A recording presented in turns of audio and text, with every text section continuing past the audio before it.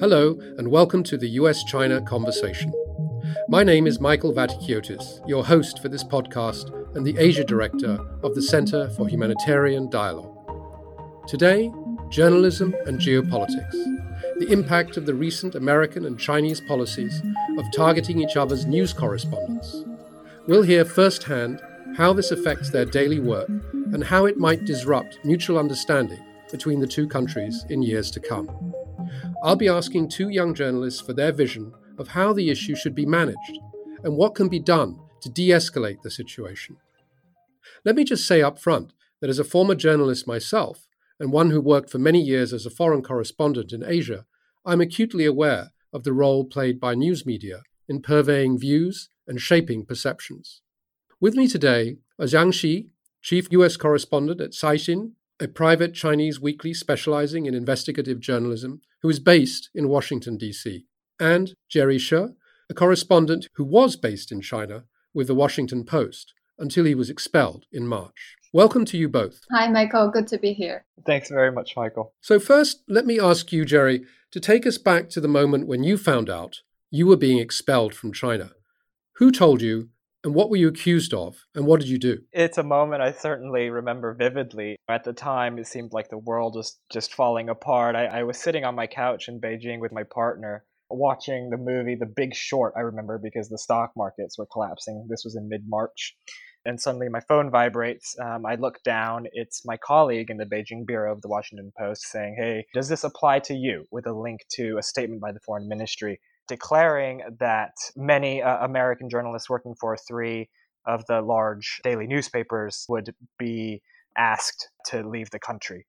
And then from there, it was very quickly confirmed, around midnight, that it did in fact apply to me. And then I was out of the country within about 2 or 3 weeks. Did you try to protest with the Chinese authorities? I mean, did you ask them to reverse their decision? We did not. In some ways it came as a shock, but in other ways, it's one of those moments, I think, that you almost see coming. What happened to me in mid-March was simply just another data point along that trajectory. And in some ways you look at it and think it's going to happen sooner or later, given the way that things are progressing, unfortunately. Zhang Qi, you're still working in Washington. What are the challenges you now face working for Chinese media in the United States? One of the big challenges here right now for Chinese national journalists of Chinese national is also about the visa policy that, as Gerry mentioned, it's a tit for tat. So the US government revised our visa to 3 months. So we have to apply for extension every 3 months. It just created another uncertainty there. And also, I think for journalists of Chinese national, you are always kind of perceived as someone working for state media or representing the government, and that will influence your access. Have you found that things have gotten worse since the outbreak of the coronavirus and with all the accusations that are thrown at China about the so-called cover-up? I mean, have you found that you personally, and also when you're covering stories, that you sort of feel the impact of that? Yeah, definitely. I mean, there have been so many more briefings. All the briefings are recorded or live.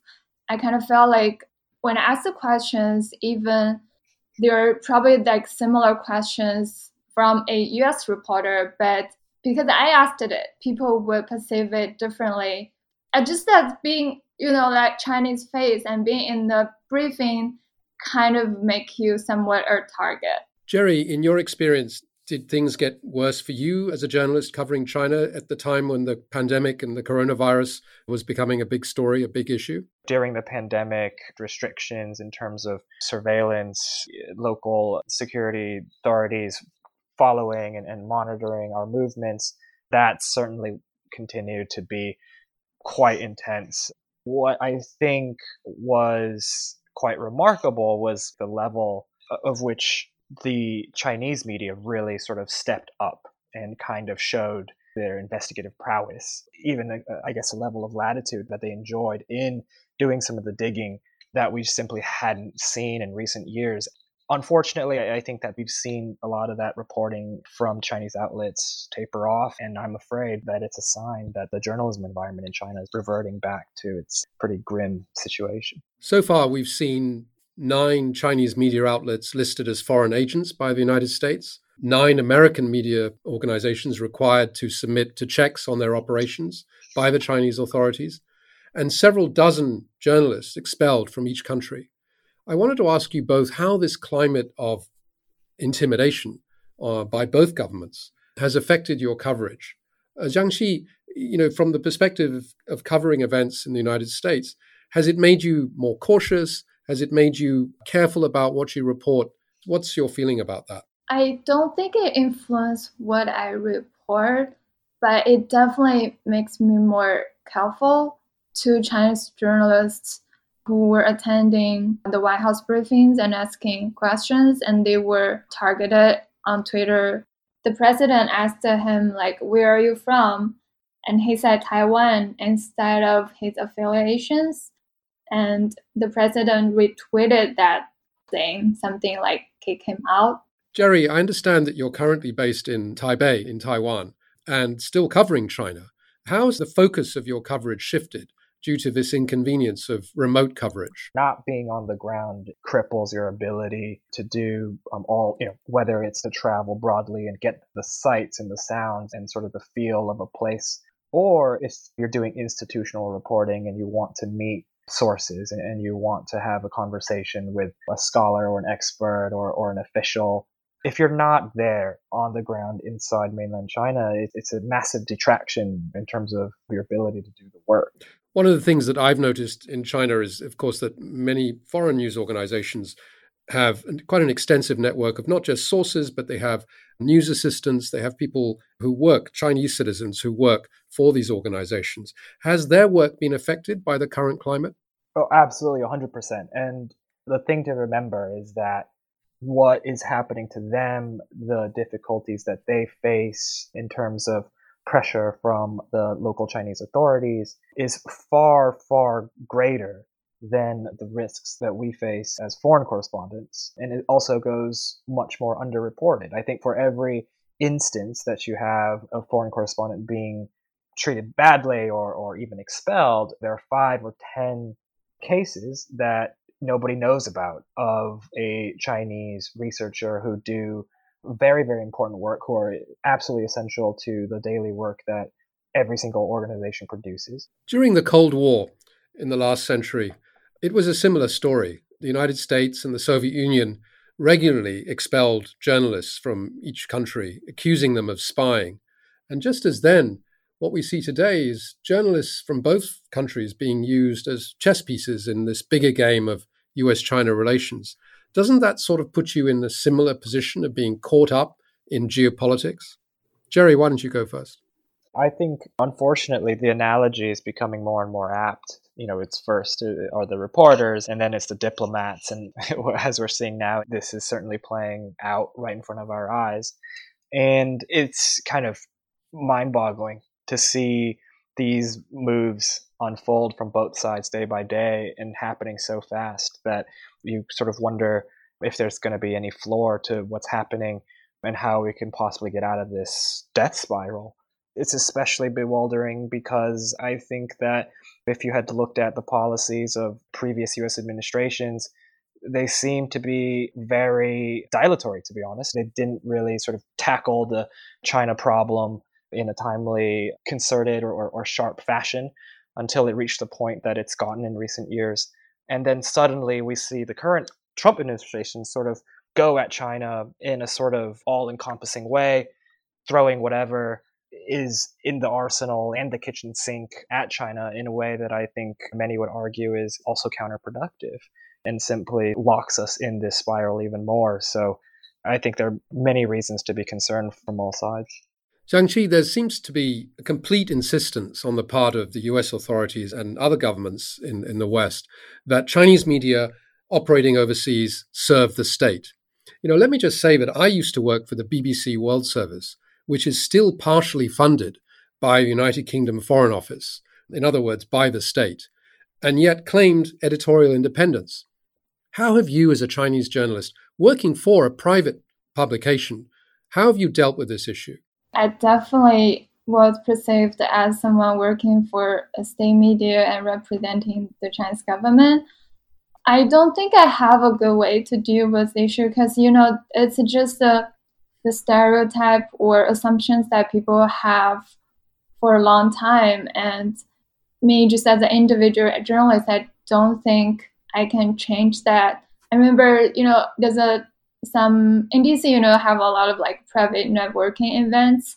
I remember just a very casual conversation that I met like this woman at an event, and I would say, "Oh, I work for Chinese private media," and the instant response I got from her is there anything private in China? Another private networking event, I met this staff to a US lawmaker, and he told me that because you work for a Chinese press and no one trusts the Chinese press.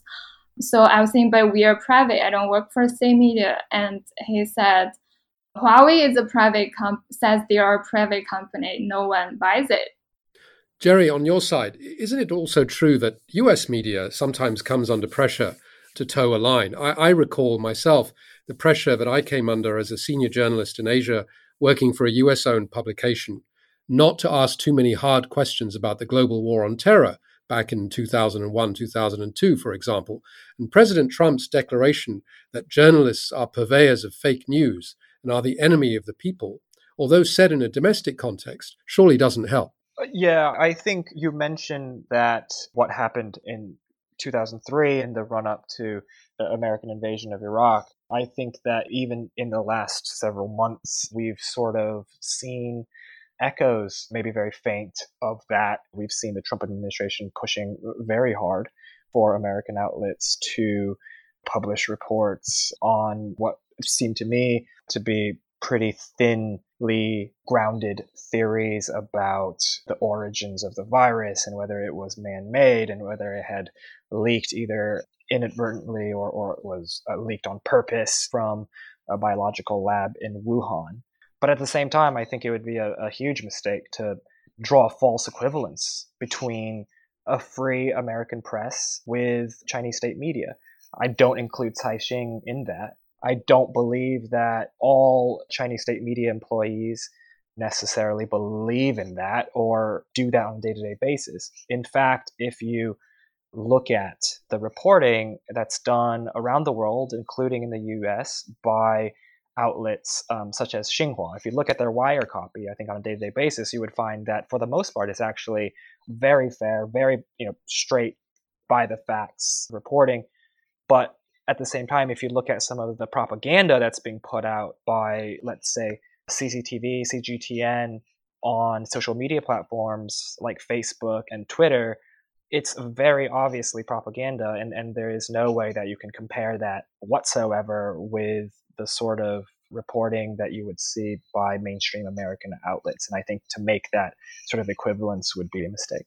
Zhang Qi, the question I wanted to ask you was, how do you manage to stay ahead of Chinese social media, Weibo in particular, which can often, as we've seen with the recent decision to close the Chinese consulate in Houston, take off with a great sort of amazing amount of information and opinion that often could be ahead of the media in terms of shaping opinions. So I wondered, how do you manage to, if you like, deal with the fact that in social media in China, especially on overseas issues increasingly with this problem between the US and China, is becoming very nationalistic? And how do you manage to maintain objectivity and sort of, if you like, say something different from what social media in China is saying? Yeah, I'm on both Weibo and Twitter, and there's definitely increasing cyber nationalism on Weibo. I mean, I see myself as someone, a journalist working in the US and contributing to what's really happening in the US on Weibo. So I would post just the facts on Weibo. I rarely post my opinions. But when I see the comments, there's still that kind of nationalism. And whenever even like only one or two people was trying to say the other side of the story, then this person get attacked. how do I deal with this? I just look at this and know this is happening, but I don't think that's influenced how I cover the story or how my colleagues in Caixin cover stories. Also, I think it's similarly on Twitter. I think I used to tweet just one sentence is like Weibo and Twitter are two extremes, seems like in a parallel world. So it's really interesting to be both on Weibo and Twitter at the same time and see the completely different reactions. Also, maybe kind of the other type of nationalism on Twitter as well. So that's how, as a journalist, how I see this. Gerry, would you agree on Twitter that it's becoming increasingly sort of fiery nationalistic, at least from a US perspective, towards China? Yeah, 100% I agree. Not only is the sort of sentiment towards China shifting quite negatively, but, I think the general level of discourse has deteriorated. I think, you see a lot of these ad hominem attacks, even among what's generally, a circle of experts and very knowledgeable and well-informed people. I think it's sort of reflective of the state of social media today. It's not only in the kind of the China watching or the China policy sphere. People get attacked if they voice more moderate opinions for being too sympathetic to the Communist Party, and the space for, I think, construction dialogue is shrinking pretty precariously. So do you think that correspondents, both Chinese reporters in the US and American reporters in China, will increasingly, as a result of all this, be sort of forced to reflect official narratives that each side has of the other? I'm just wondering that how are you going to be able to resist these pressures as we head towards the election in November? This is clearly going to become much more intense. And, it must be difficult to resist. I think that the pressures are going to be inevitable. I think you're absolutely spot on and sensing that China is going to be one of the biggest hot button issues as we get into November. I think it's going to be an issue that's going to be played by the Trump campaign.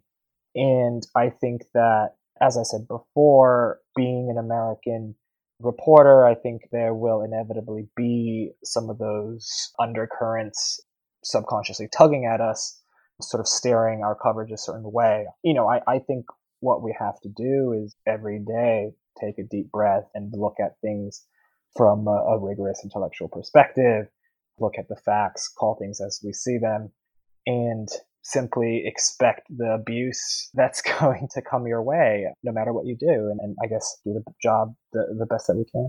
Zhang Qi, you mentioned earlier that you felt as a Chinese national increasingly worried about the situation. Do you feel that's going to affect your coverage in any way? I don't think so, but I definitely think I would cover more how China's role in the US general election and how the being tough on China is kind of like a bipartisan issue in this general election, and how this is going to be like for the next couple months.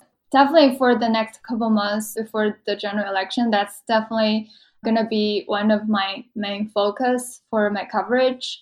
I actually have been covering this for the past couple of years, and this is going to be even more so going forward before the election. So finally, I'd like to ask you both if there's any way that American and Chinese journalists can do more together to help generate a better understanding of this very difficult time, the problems with the relationship between the US and China, and perhaps more importantly, what's the way out? Because the alternative is war. So I'm just wondering if there's anything that journalists can do together from both countries to try and promote a better understanding. Yeah, I like this question that, American and Chinese journalists, what they can do together. I think this tit for tat on journalists on both sides kind of connected our fate together. It's like, how we are treated here is connected with US reporters like Gerry is treated in China, outside of China. So definitely, but I think sometimes I'm thinking being a journalist is a very powerful profession because you have that power to influence the opinion of the general public, and that is why it is called force-assisted. But sometimes I feel journalists is actually very powerless, that just by a single policy from the government that you may not be able to stay in the country where you report from. So that's something I've been thinking lately. And as a journalist, what we can do, I don't know I have a good answer for that, but being an individual journalist, I think it's just trying to always tell myself, like, whatever you report the facts and report both sides of the story, a balanced, objective story, as unbiased as you can to inform the general public. That's the only thing I can do as a journalist. Gerry, what's your view on that? Do you agree? Yeah, I think that, at the end of the day, as you pointed out earlier, it does often feel like we're simply kind of pawns in a much larger chessboard. And with the way things are happening now, it doesn't look too optimistic. But, I think that when there are developments that directly impact our profession, whether it's moves from both governments, I think we can and should speak up where we can. I think especially on the part of the US as a country that holds itself up to certain liberal democratic ideals. I think that in many of these cases, when it comes to press freedoms, we should try to hold our government to that standard and engage necessarily in some of these moves that may not be so well considered and may be motivated more by, as we've been calling it, a kind of a tit for tat. I think there are very legitimate and real issues around the growing proliferation and the spread and growing sophistication of Chinese disinformation and Chinese propaganda. But I think that there are many more smarter ways and more principled ways to target narrowly some of those problems, whether that's looking at its spread on social media. You just have to ask yourself, is there something that we can do that's a little bit more well considered than kicking out journalists? There we must end this edition of the US-China Conversation. Gerry Shih of The Washington Post, Zhang Qi of Caixin, a private Chinese weekly, many thanks for being my guests on the US-China Conversation. Yeah, great to be here, Michael and Gerry. Thanks very much. It's great to be with you. And if you've enjoyed the show, please spread the word and leave a review on the platform where you get your podcasts. And I hope you'll excuse the odd technical glitch due to podcasting under the restraints of social distancing. The US-China Conversation is brought to you by the Center for Humanitarian Dialogue, a private Swiss foundation dedicated to mediation and peaceful dialogue. From me, Michael Vatikiotis, thanks for listening. Join me soon, and until next time, goodbye.